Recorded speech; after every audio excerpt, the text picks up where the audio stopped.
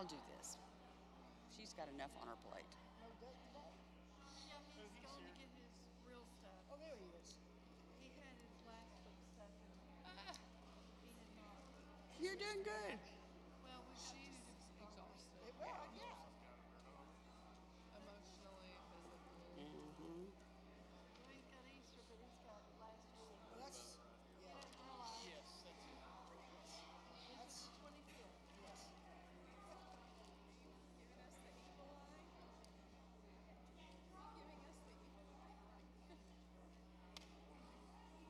I did something. Okay.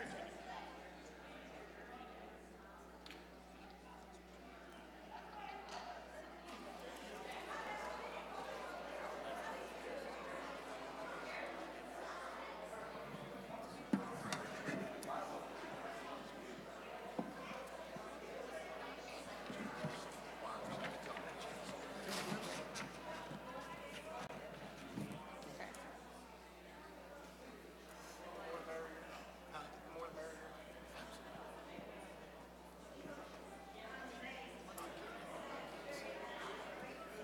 Well, you can stand in front of this. Is that how they do classes?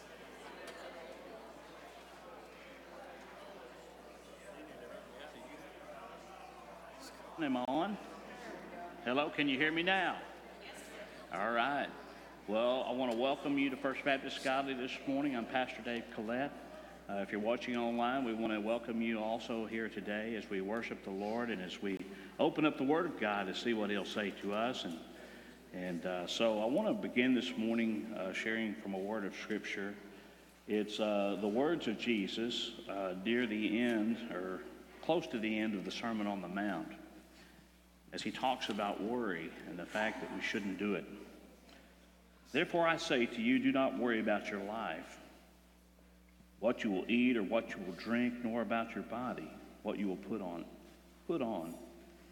Is not life more than food, and the body more than clothing? Look at the birds of the air, for they neither sow nor reap nor gather into barns, yet your heavenly Father feeds them. Are you not more valuable than they? Which of you, by worrying, can add 1 cubit to his stature? So why do you worry about clothing? Consider the lilies of the field, how they grow. They neither toil nor spin. And yet I say to you that even Solomon in all of his glory was not arrayed like one of these. Now, if God so clothes the grass of the field, which is today is and tomorrow is thrown into the oven, will he not much more clothe you, O you of little faith? Therefore, do not worry, saying, what shall we eat, or what shall we drink, or what shall we wear?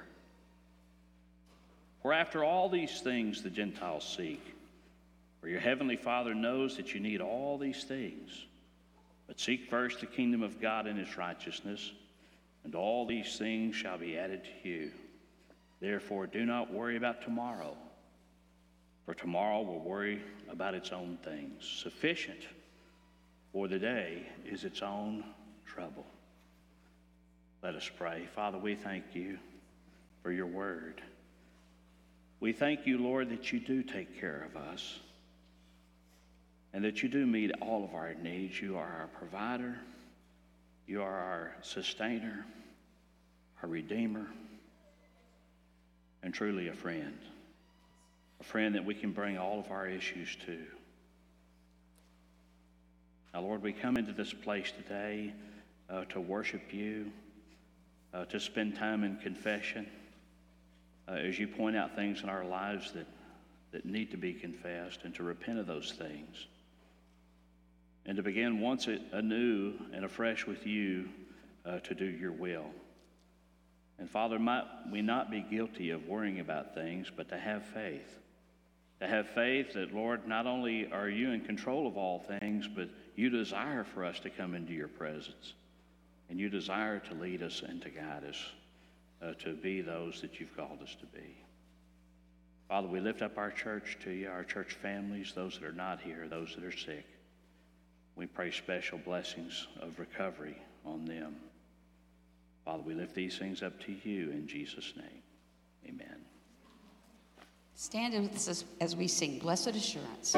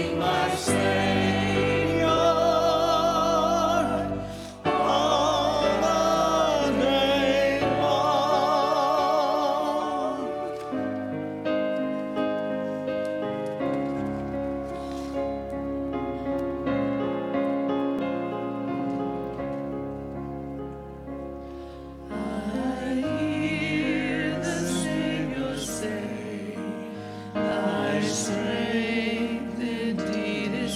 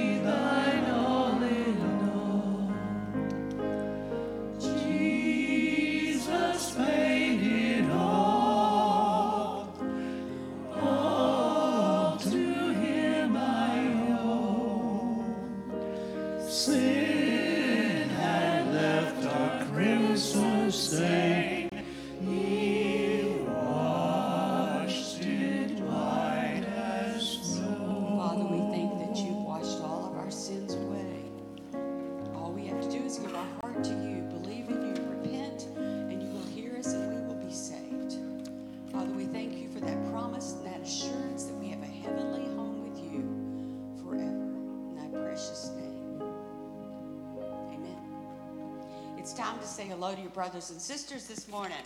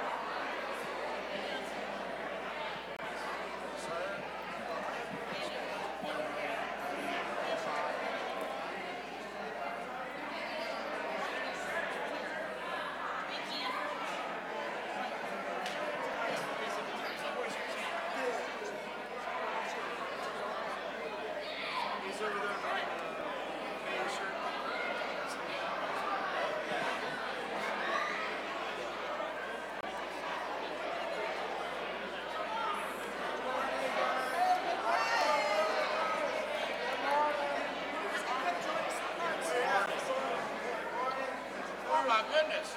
Greetings, sir.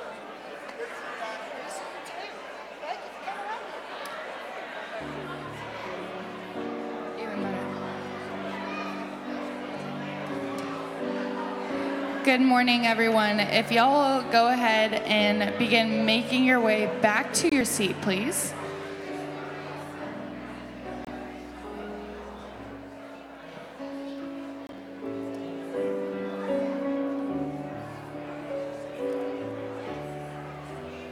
I just have a couple of quick announcements for y'all this morning, and then I have something really, really special to show y'all.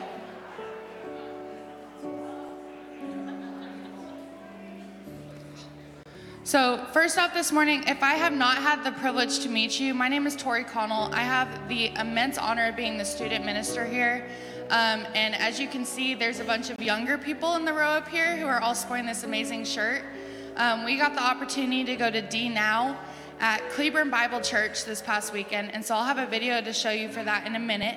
But real fast, we here at FBC Godly believe that community is important, so we would love for you to get plugged in here.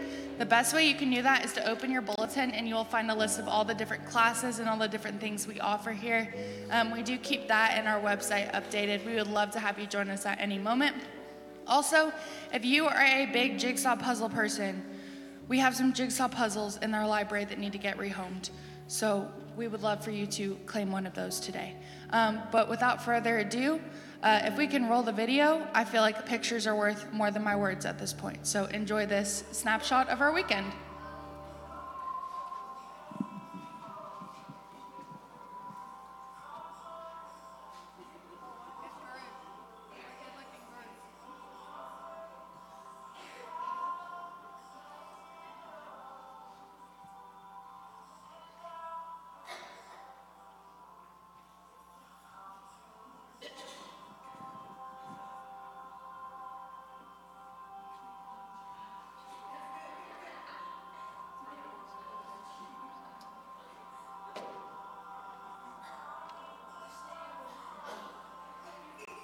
These liars and these thieves, there's no one unwelcome here.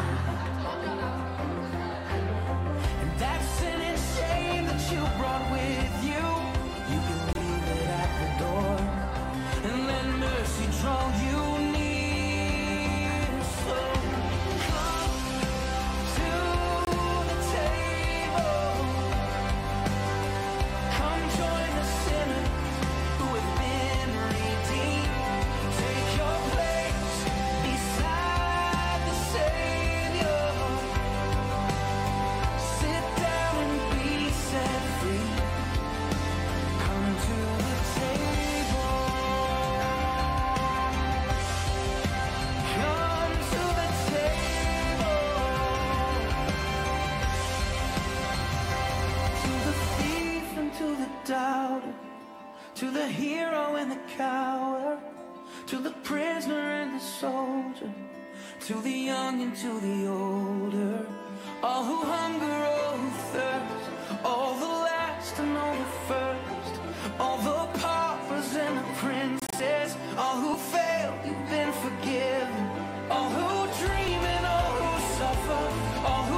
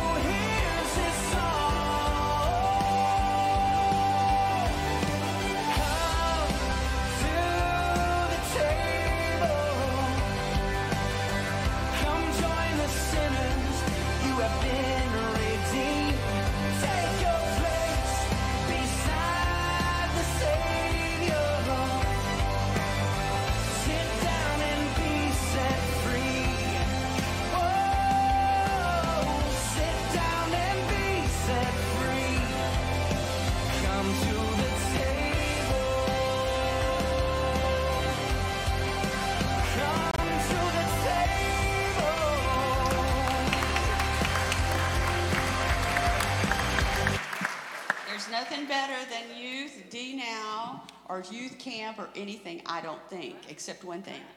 And that's going to Guatemala to worship and to, what a segue. So on March the 24th, on Palm Sunday, right after church, we will have an interest meeting for those of you that would like to go with us to Guatemala this summer, July the 3rd, to worship and to help those orphans down there at Eagle's Nest. The 5th, I said it wrong. I'm so sorry. I was trying to read it long range over here. We're going to go this summer, July the 5th. And if those of you that saw our pictures when we came back and heard our hearts, it's just amazing to be there and to help those children. Got word this week that a couple of their girls that have aged out, they put them in an apartment on campus when they age out so that they have 2 years to actually set up their life, go to college and all that kind of stuff. So they really take care of these kids, but we're able to go down and do something with them. So would you please stand and let's sing Great Is Thy Faithfulness.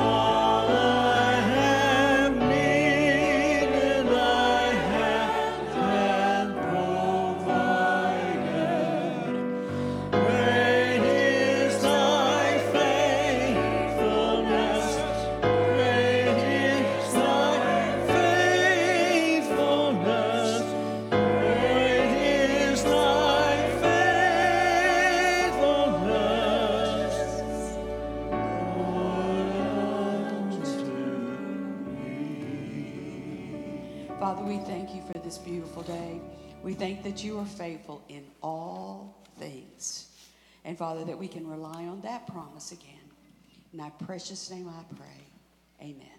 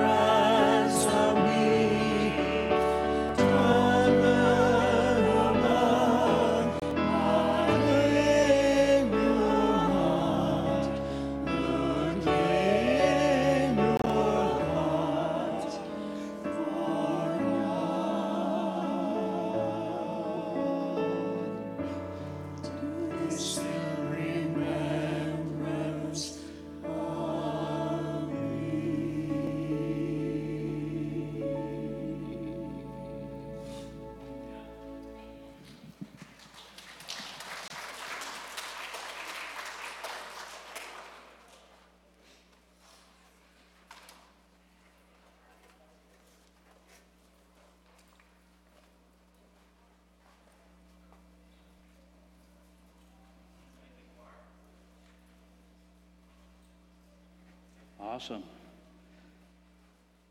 It's good to have my older sister Cindy here today. She remembers the first time we sang that song together in youth group. It was Celebrate Life, I think, was the musical. And I'll never forget that. You know how funny things kind of stick in your mind? There was this one girl that was singing in the choir with us, and when she got to that part where it says, eat this bread, she said, eat the sick, and we all had a big laugh about that. But you just don't forget those kinds of things. But I tell you, the story that song tells, or what is the words of it, are the most meaningful part. Well, as we begin this morning, I want to share with you a little story. Some of you may have heard it before. It's called the Parable of Death. It goes like this. Death was walking toward a man who stopped him and asked, what are you going to do? Death said, I'm going to kill 10,000 people today. What? That's horrible. That's the way it is. That's what I do. Well, as the day passed, the man ran from place to place. He told everybody what was going to happen. He says, don't let this happen to you. Be careful. Watch out for him. When the end of the day came, death came back around. He said, hey, I thought you said you were going to kill 10,000 people, but you killed over 100,000 people. He said, no. Death said, not only killed 10,000, worry killed the rest of them. Worry. Many folks don't realize that excessive worry can have major consequences on their lives. Charles Mayo of the Mayo Clinic in Rochester says worry affects the circulation, the heart, the glands, the whole nervous system, and profoundly affects the health. The things that we worry about can do us great harm. Right now, of course, we live in a divided country. And when you live in a divided country, you hear all kinds of information, conflicting information, and it tends to cause a lot of anxiety and worry. Not only that, inflation's at an all-time high. It just takes us back many years to the 70s when we were waiting in gas lines. And when we thought paying 78 cents for a gallon of gas was outrageous. How dare they charge us 78 cents for gas? But you know, history does tend to repeat itself, doesn't it? And sometimes we forget that there is a tomorrow. Paul lived in a similar kind of culture. And of course, when he wrote this letter to the Philippians, he was actually in jail. Now, that's something to be anxious about, or a person certainly could be. But we don't find that in Paul. You know, and the last time I checked, nobody in our church has been beaten nearly to death. Nobody's been scourged with 39 lashes, or shipwrecked, or left for dead, or run out of town just for sharing Jesus. But that was the life that Paul led as he followed Jesus Christ. And he's in prison. And that begs the question, how could someone like Paul, who'd been through everything that he had been through and all the suffering and the hardship that he'd been through and now was writing his letter from prison, how could he have such peace? How could he have such steadfast peace? And it also brings another question, how can you have peace in your situation? Because, you know, as they say, if you're not in a situation, you will be. But we remember also that Jesus says each day has enough trouble of its own. So we know there are going to be times of testing. But I believe in our text today we're going to find the answer to peace. For Paul taught that peace is available through regular conversations with Jesus. It reminds me of that old hymn, really a gospel song. Oh, let us have a little talk with Jesus. Tell him all about our troubles. Remember that song? There's a way to have peace, and it's through conversation with him. But for the sake of context, we want to remember the first 5 verses of chapter 4 in the book of Philippians. Paul is addressing a situation in the church at Philippi that threatens the unity of the church, the harmony of the church, because there happens to be 2 ladies in the church that are having a problem, and they can't get along. And he speaks to one he calls the true companion, and he says, hey, help them out if you do whatever's necessary to work out this problem. And just in closing, in verse 5, he says, for the Lord is near. The Lord is near. The presence of the Lord is at hand. Jesus is with you. Now, that's important to remember in every circumstance, isn't it? But even more so when you find yourself anxious or you find yourself worrying about something. So following his call to remember the Lord is near, he says in verse 6, Philippians chapter 4, verse 6, be anxious for nothing. Be anxious for nothing, but in everything by prayer and supplication with thanksgiving, let your requests be made known to God. And the peace of God, which surpasses all understanding, will guard your hearts and minds through Christ Jesus. So that is a verse that's just, or verses that are packed full of good stuff. As we think about those words in this verse that Paul has just said, what are some ways that we can overcome a tendency to worry about a great many things? Well, first, you should refuse to worry over circumstances that are beyond your control. Think about that for a minute. And think about how much time that you give to worry about things that are beyond your control. Paul says, be anxious for nothing. I believe one of the reasons why we have a tendency to worry over things that we don't have any control over is because mass media streams it into us nonstop. Think about it.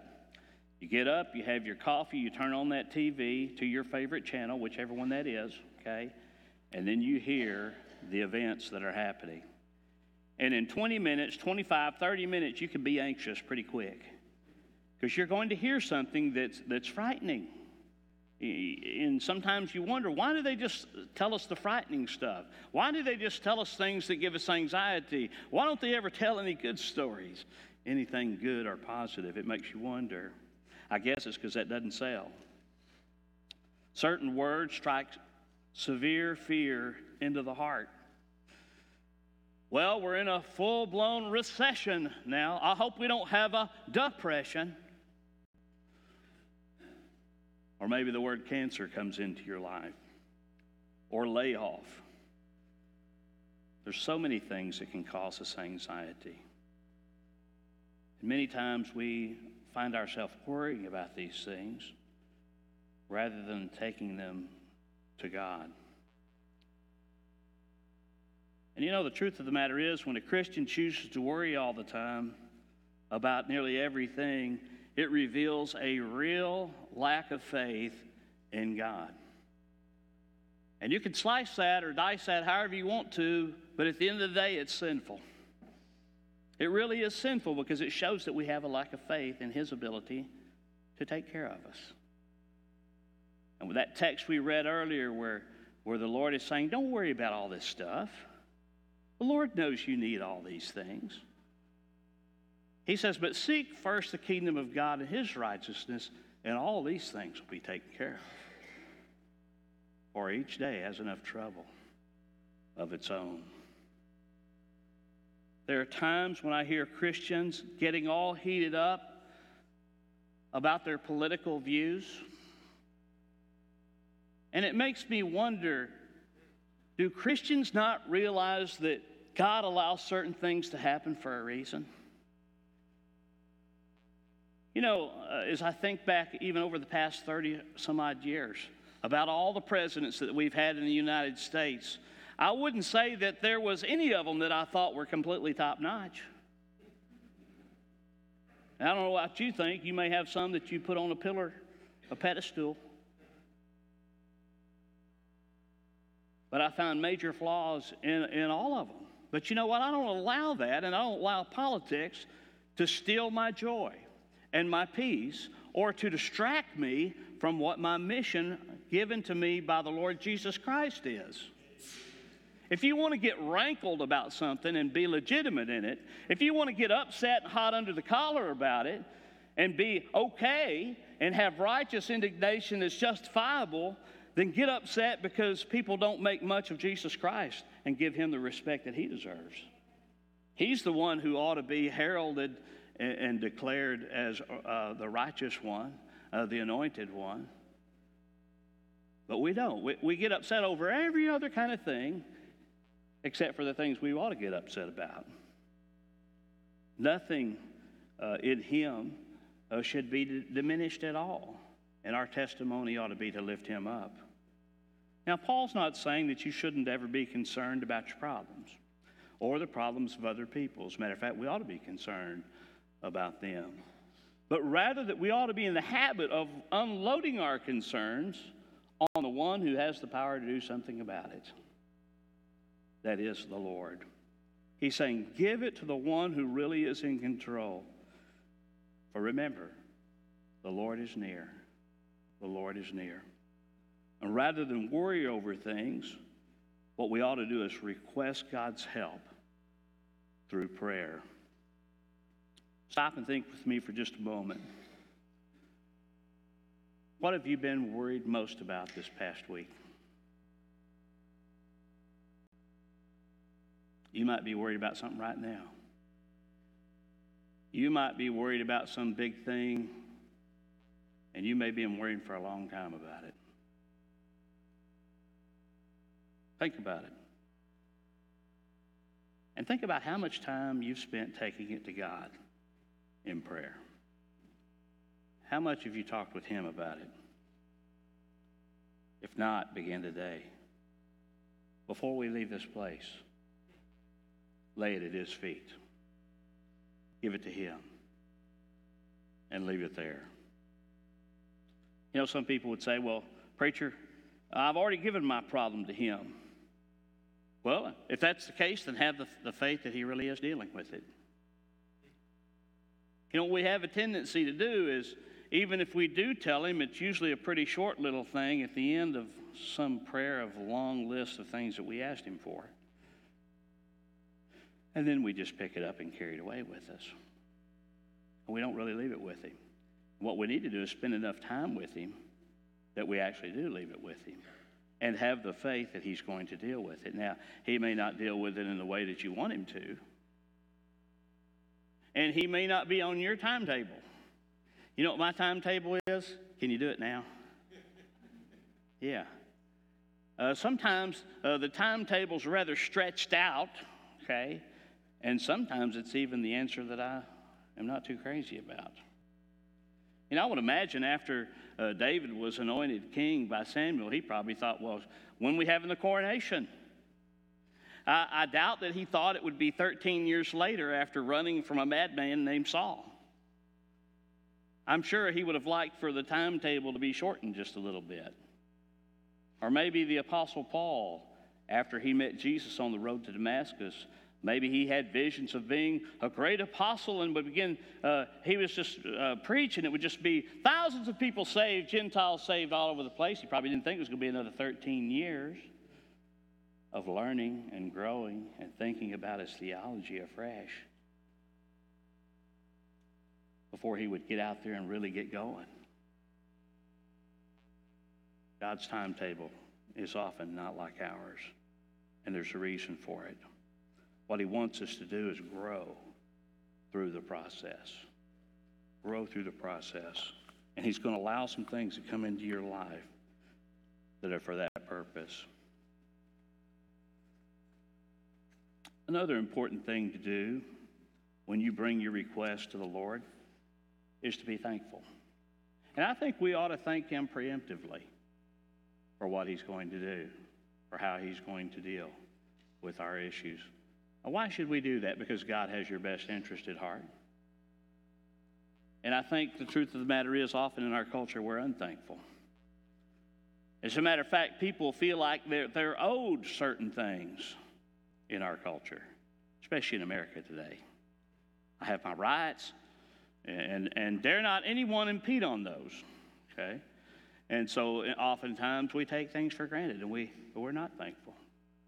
And we bring our request to him. We ought to thank him for hearing us out and for answering us, knowing that he's going to work it out according to his will. In his book, An Unstoppable Force, Erwin McManus shares a story about how his prayers resulted in what could only be called a miraculous recreation. McManus had started a little church in Dallas, and it began to grow. And he would go out and he would reach out to down and outers, just anybody and everybody, and share Jesus with them. And the church began to grow. Well, they needed a bigger place to worship. And so they began to look around in Dallas, and lo and behold, in downtown Dallas, there was an acre of land for sale. And they looked at it, and they looked at the price, and they said, well, even though many of our people are on welfare, we really feel like that God wants us to buy this property. And so they went through all the permits and everything, and they got the permits, and they bought the property. And when it came time to build, the builders came, and they took some core samples, and you know what they found? For 25 feet deep, they found trash. And what they didn't know when they bought it is that land had been declared unbuildable because it was over an old landfill. And he says, I just was overwhelmed by leading the church into a decision, a bad mistake. And so we gathered together and we prayed. And we just decided, Lord, we don't know what to do. We've made this bad mistake. And we pray, Lord, that you will solve our problem, whatever way you want to. Well, time went by. And after about 3 months of praying, one of the ladies in the congregation came up to Erwin and said, you know, we've been praying about this for God to do something to rectify our problem for 3 months. And I feel like he's saying to me that he's taking care of it. And he says, you know, the more I prayed about it, the more I believed that he had taken care of it. So we called back the builders again and had them come out and take some more core samples. And guess what? They were dirt. The kind you can build on. This is what he says. How did it happen? Was it because the core sample was in a different part of the land? Or could it be that God had actually performed a miracle and changed the landfill to good land? What I do know is that the same realtor who sold the property to me came back and offered me 3 times the amount he sold it to me for once he heard there was clearance to build on the land.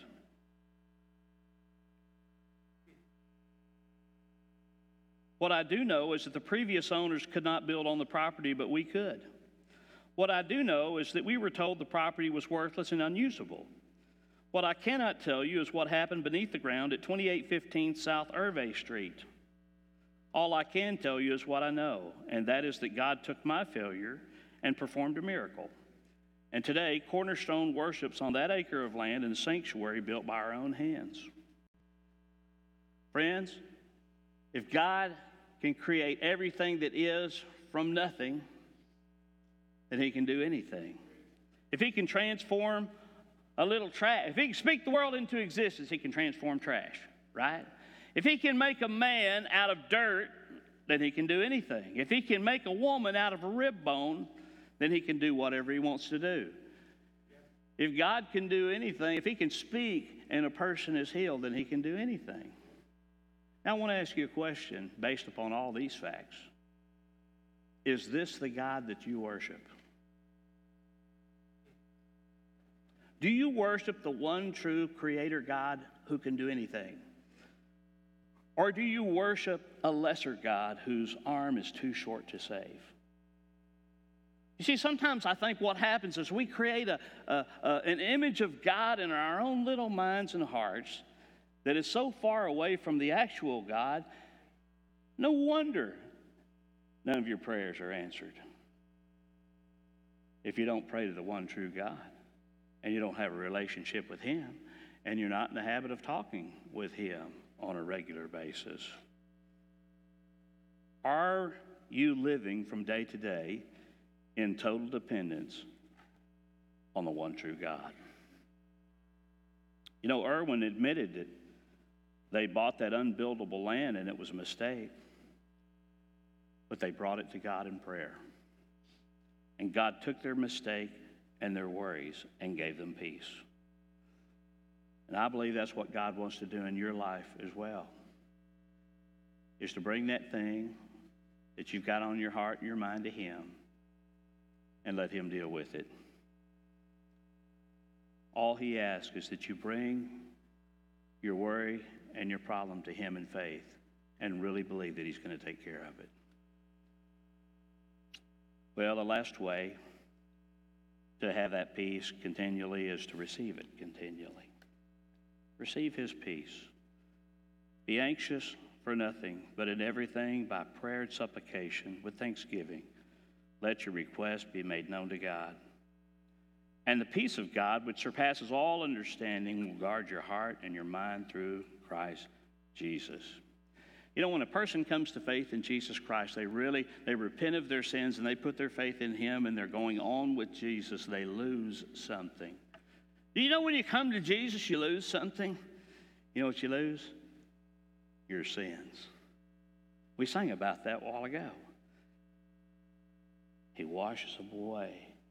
They're whiter than snow. Though they were like crimson, they shall be whiter than snow. You lose your sins. Jesus' sacrifice at Calvary cancels the debt once and for all. And when He takes away your sin, He gives you something in return. And that is His righteousness, the Bible says. Paul says, for He made Him who knew no sin to be sin for us, that we might become the righteousness of God in Him. And so basically what that means is all of my sin and all of your sin and sins of the world were put on Jesus, where He died for them once and for all. So if any person would put their faith in Him, they would be saved. Their sins would be wiped away and they would receive the righteousness of Jesus Christ Himself. And when you come to Jesus in humility, admitting your sin, turning away from your sin, you're saved forever. And I don't know about you, but that brings me incredible peace. A peace that is beyond comprehension, to know that all of my mess-ups are forgiven and that Jesus is giving me His righteousness, and when He sees me, He sees His righteousness. And the same is true for every person who really is His. And friend, I don't know about you, but that gives me peace. Does that give you peace? Amen. Does it give you enough peace to get excited about it? Does it give you enough peace to tell somebody about it? Yeah, of course it does. But you know, the truth of the matter is, Jesus' words are so true. Each day still does have enough trouble of its own, doesn't it? The fact that you're bought by the blood of Jesus Christ and you've received a certain peace that comes from Him does not negate the fact that we still live in a sinful, troubled world. And we are going to encounter problems from day to day. But friends, when we say talking to Jesus is the way out, we're not kidding around. The Bible is just full of stories and lives that bear this out. And one that comes to my mind is a man named Daniel. You know, old Daniel was in the habit of talking to the Lord 3 times a day.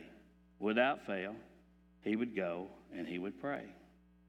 Matter of fact, he got in trouble with King Darius because he prayed.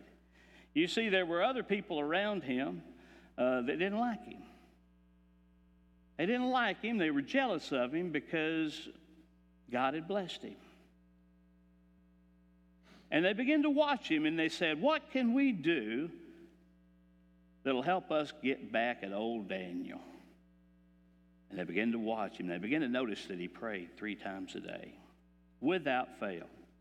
And so they went to old King Darius and they convinced him to make a law. Said, hey, you're not going to believe this, but Daniel, he doesn't worship the way all the rest of us do. He actually prays to someone he calls God. And we don't think that that's right, O king. We think that you should really be the one that people pray to. People shouldn't pray to any other God. They should look at you as sort of like God.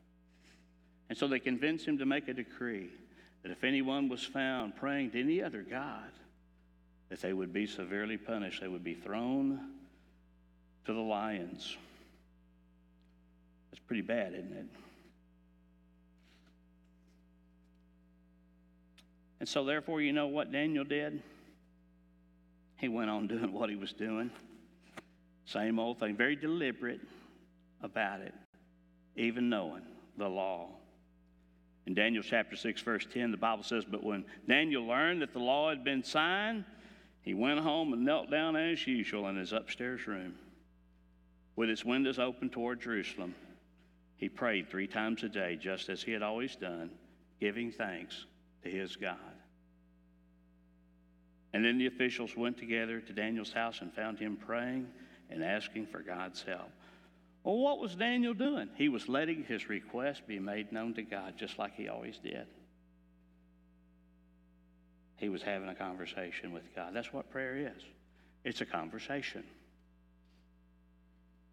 It's you telling God what's on your heart and allowing him to tell you what's on his heart. And part of the way we do that is by getting his word into our heart.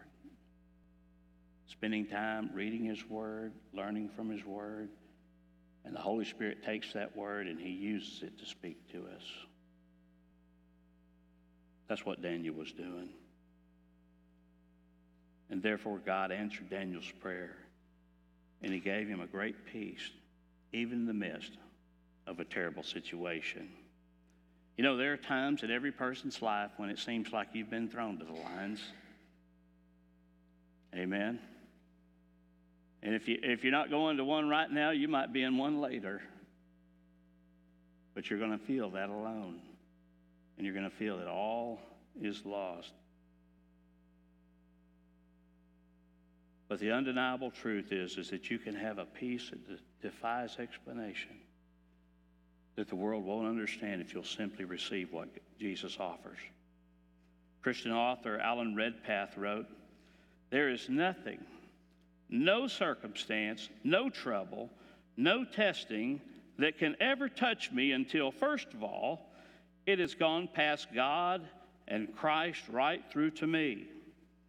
And if it has come that far, it has come with a great purpose, which I may not understand at the moment, but as I refuse to become panicky, as I lift up my eyes to him and accept it as coming from the throne of God, for some great purpose of blessing to my own heart, no sorrow will ever disturb me, no trial will ever disarm me, no circumstance will cause me to fret, for I shall rest in the joy of what my Lord is doing. And friend, to that I say amen. Now that's how to deal with your worry. Recognize God is on his throne. Recognize God is doing things in this world. We serve a working God, right? Recognize when God says, I know I have a plan for you to give you hope and purpose and success. He's not kidding around. He has a plan. And sometimes that plan might mean that you're going to go through some hardship. But know that if it's happened, he's allowed it to happen. There's nothing that happens that he's not aware of. Okay? He may allow some things to happen, but there's a reason behind them. But many people still seek peace in all the wrong places. And they strive to achieve a false sense of security by what the world provides. It reminds me of 3 men that were walking on a beach. And they came upon this old dusty lamp. And one of them reached down and picked it up, and he thought, you know, this lamp might be worth something. I'm just going to see if I can clean it up a little. So he began to rub the sides, and guess what happened? Poof, out popped a genie. And the genie said to each of the men, said, I have one wish each for you guys. So think about it, make your choice. Well, the first one popped up right away. He says, I wish I had $1 million. Poof, $1 million right there before him. The second quickly followed. He says, I want a beautiful mansion.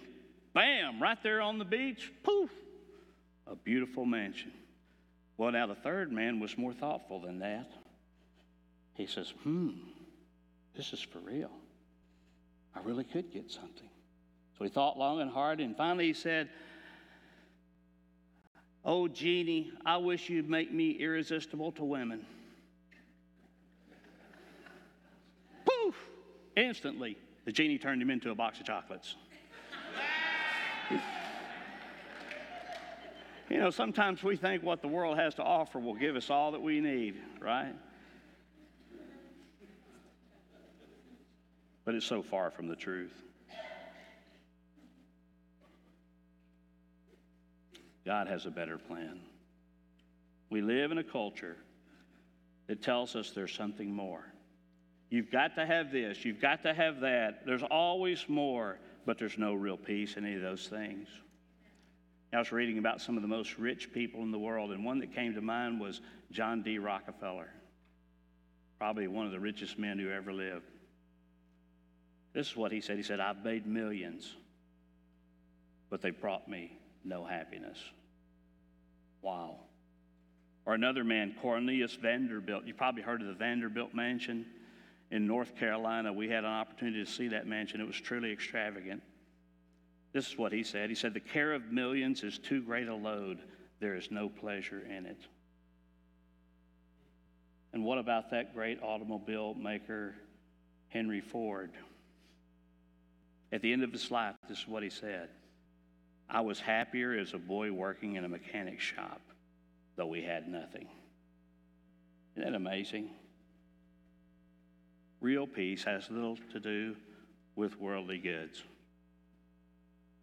And as Jesus said, it doesn't have a whole lot to do about what you wear, what you eat, and all that stuff. It has all to do with Him. Real peace is found in Him. Praise God, as Paul says, the Lord is near. He is near. I wonder, are you experiencing His peace today in your life? Or is your heart troubled? Some would say, "My heart is troubled, and here's why." And I would ask, have you spent time talking to God about it? Have you really taken the necessary time? Or did you go tell everybody else about your problem? It doesn't mean that there isn't wisdom found in other believers. But our first stop needs to be with Him. And then we need to gather together and share our burdens together and pray for each other together, just as Paul suggests in the book of Galatians. For where 2 or 3 are gathered in my name, I am in their midst, Jesus says. Others might say, "My heart is troubled, and I'm really not sure why." I would suggest that maybe the reason why is because you've never really given your heart to the real God. You've never really given your heart and your life to the Lord Jesus. Because until that happens, there can be no real peace. But He can give you forgiveness for your sins, wipe them out, and that's real peace. And then He can give you ongoing peace as you trust Him from day to day. I don't know your heart, and nobody else around here does either. Only the Lord knows your heart. The Bible tells us we can't even know our own heart, but He can. So as we go to pray, spend some time talking with Him. If you've never trusted Him, I want to invite you to come into His kingdom. You bow your head for just a moment. If you want to put your trust in Jesus for the first time, just tell Him, say, "Jesus, I know that I've sinned against you. Please forgive me. I believe you died for me. I believe you rose again after 3 days. And I want to follow you. And I want to have your peace." Friend, if you prayed that prayer, Jesus heard it. And He has granted you salvation, forgiveness, and His righteousness. And still there might be others here today that have trusted the real Christ Jesus, but you still have a problem. Why don't you hand that over to Him? As the instrumentalist plays quietly, Would you just give it to him?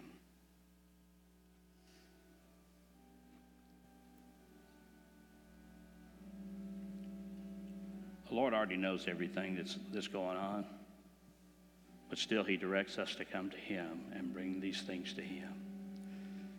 As Peter said, cast your cares on the Lord, for he cares for you. And then trust that he's really going to deal with it. Father, we thank you that you hear us when we pray, that you invite us into your throne room and to give our issues to you. Thank you for loving us and caring for us. And Lord, walking with us through the hard times. We pray these things today. In Jesus' name, amen. Stand to your feet for a moment. What's God saying to you today? If you've trusted Jesus for the very first time, come make it public and let the church know what Jesus has done in your life. Debbie, will you play? Or Miss Allen, would you play? To Jesus I surrender all, to him I freely give. I will ever love and trust him in his presence daily live. I surrender all. I surrender all to thee, my blessed Savior. I surrender all. Amen and amen.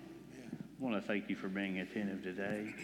And I want to say a word about our youth. We're so happy that you guys got to go and have this special time. And Tori, I want you to know how proud we are of you. I know that you've been through a rough week. I know your granddad's proud of you, and your whole family's proud of you, and we're proud of you for what God is doing and what God's going to do in your life.